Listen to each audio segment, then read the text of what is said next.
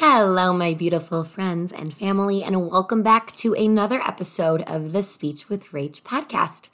My name is Rachel Musial, MACCCSLP. And in today's episode, I'm going to give you a little bit of practical advice. I had mentioned before that I was starting a little mini-series on here called 25 Things I Wish I Knew Before I Was 25. And the first piece of advice that I shared was, when people show you who they are, believe them. Now, in today's episode, I wanted to dive into another topic, a lesson that I wish I had learned at a younger age. And that lesson is, you are not your thoughts. So in today's episode, I'm going to dive into our relationship with our brain, our thoughts, the way we talk to ourselves, and how we can actually find a lot of power when we realize that we are not our thoughts, rather we are observers of our thoughts. So without further ado, let's get right into it.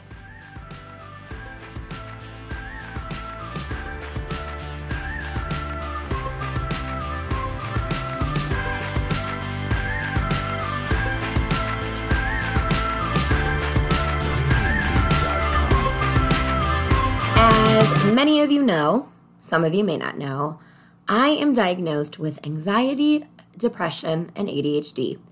And I have found that those labels, those titles, whatever you may call them, have really helped me piece together so much of the pain and trauma and suffering that I've been through in my life, and gave me a lot of power when I realized that a lot of what I was suffering and struggling with was maybe due a little bit more to some of my diagnoses. And in fact, those diagnoses were really connected to the way that I viewed my thoughts, my brain, the inner workings of Rachel, right?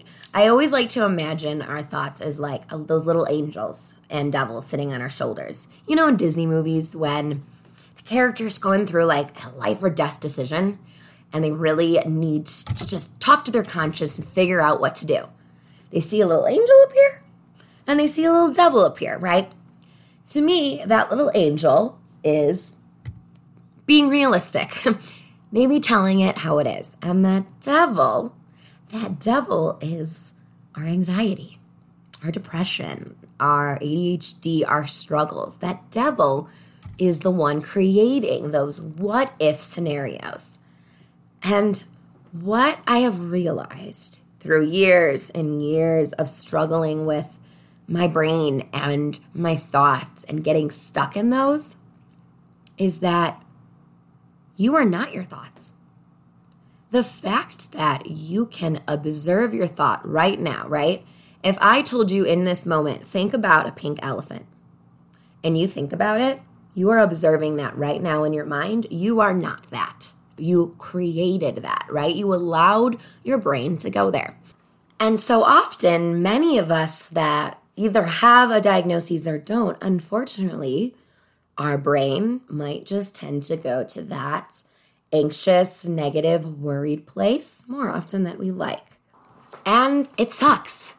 And it's not fun. Like, I used to be so negative and so worried because I thought that my thoughts were my reality. And if you guys think about it, I mean, truly, I would say like 80% of the things that we worry about or scenarios we create in our heads end up not happening.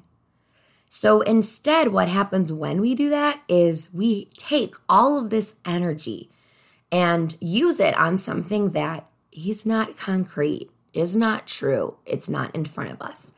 And we catastrophize. We have black and white thinking. We think the worst, the worst, the worst. And again, when you have a diagnosis or when you're someone that's just struggling in this, you can spiral down a path.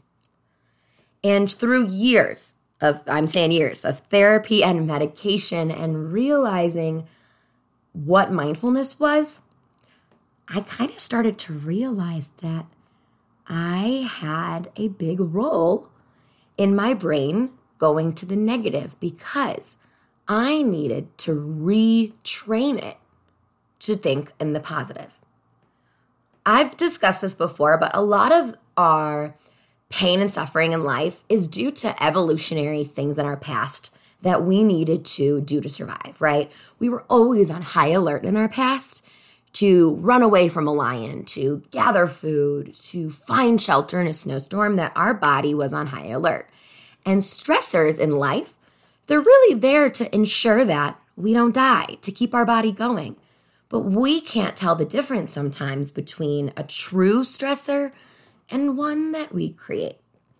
So, I have found that over time, talking to myself, I know that sounds ridiculous, talking to myself and talking myself through scenarios has allowed me not to go down that spiral as often. So let me give you an example of how I do that. Let's say I am waiting in line somewhere, right? And I'm in a hurry because we're all in a hurry. We all have got places to be. And I'm starting to get irritated.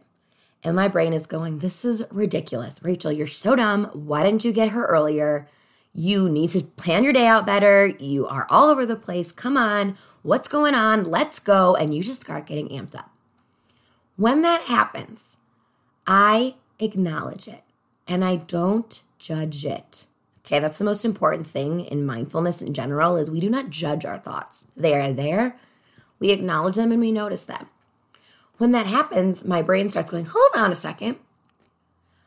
Am I really in this present moment in any kind of pain, any kind of danger, any kind of suffering? No. However, is my expectations where I wanted them to be? Is this scenario filling the expectation I had? Also no. So am I creating this suffering? Oh, I am. Rachel, this is what I say when I'm going through these situations. I don't want to suffer in this moment. I want to decide, do I want to let this slow-moving line disturb me? Or do I want to just smile and shake it off and remember that this is a little thing, and in a year, in 5 years, God, in 2 months, I may not remember this. Yeah, I'm going to choose to be happy. I'm going to choose to not go down that negative path. Now, again, I am putting the caveat that I have done years and years and years of therapy and taken medication, and I'm still on medication. This is a very possible thing to get to, although, like I said, it takes time and reprogramming. So if you are someone that getting to this positive state or this more matter-of-fact state doesn't come naturally to you, or you feel like you have to do it all the time and you're being negative all the time, that's okay. Do not judge yourself. Healing is not a linear process, guys. Healing goes all over the place. What I'm trying to share in this message is that you have more power than you think in your healing journey because you can unlearn and retrain some of those evolutionary patterns and things that we have needed to allow yourself to surrender and be more present and more grateful and enjoyable. I think that this is sometimes a tricky topic for some people because I do think that we need to take a little bit of responsibility for our suffering. Not what's happening to us, but how we are reacting to it. We need to understand that scenarios may continue to pop up in life, and unless we change how we react to it, we may continue down this cyclical pattern of pain and suffering. And it's unfortunate, like it kind of sucks to be like, oh, God, I got to take a little bit of responsibility for the suffering. Yes, I mean, you didn't ask for this to happen. You didn't. It sucks. I mean, there are so many things in life that we don't plan for. You didn't ask for that. However, now, here you are. You're in this moment. So what are you going to do about it? Are you going to bitch and moan and complain about the things that you cannot control, spiral down a negative path? Or are you going to go, okay, in this moment, what can I control? How can I change my thoughts? How can I speak nicer to myself? How can I let myself enjoy and live life? You will spend a lot of life waiting There are people in life that are perpetual waiters, waiting for the next best thing. And when you live life that way, it goes so fast. And it does not give as much meaning. So my message here is to realize that the thoughts that are in your brain are not you. Rather, they are a reaction, an evolutionary reaction, a response to stressors and situations and expectations in your environment. And while you might not control what they're doing initially, with time, you can train those thoughts. You can speak more kindly to yourself so that that negative reaction is not maybe the first line of defense.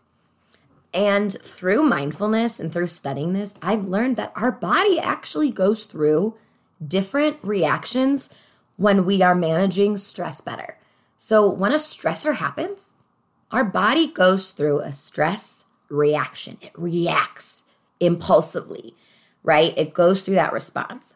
But if we are able to train it to not feel as though that is such a big stressor, instead our body goes through a stress response where we are more present and mindful and aware of what's going on.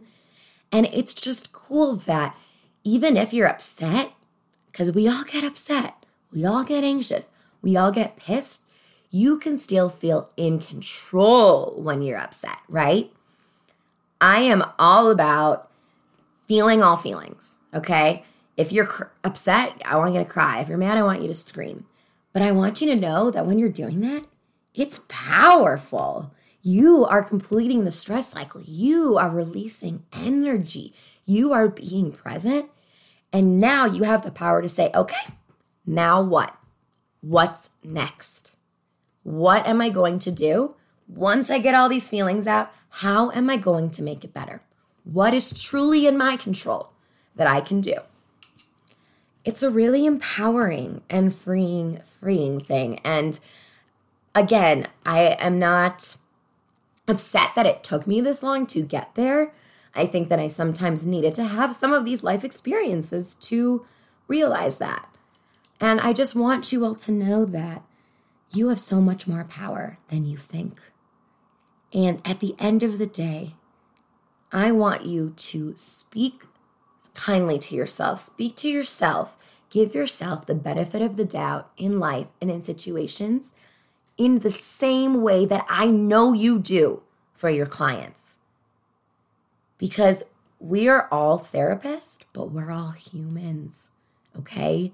And we need to speak to ourselves just as kindly as we are speaking to everyone else in our lives. If this was a helpful episode for you guys, please DM me, post it in your stories, let me know.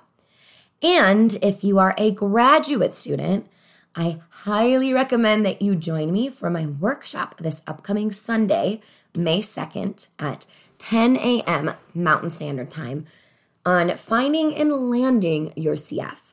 During this 2-hour-ish workshop, we are going to go through managing the stress and the craziness of finding a CF. I'm literally going to walk you through how to create a cold email list to send out to people, how to find sources and interviews around different kinds of places like Yelp, Google, LinkedIn. We're going to talk about possible interview questions you could be asked. I'm going to give you a list of questions to ask the interviewer. It is just going to be filled with so many goodies. And I really hope that if you are a first or second year graduate student, you will be joining us. And if you can't join, do not fear, because of course, the episode will be recorded and the PowerPoint presentation and workshop episode, whatever it is, will be sent out to everyone that attended the workshop a few days after. Thank you all for joining me in my little corner of the universe. I am sending you so much love and light today. Until next time.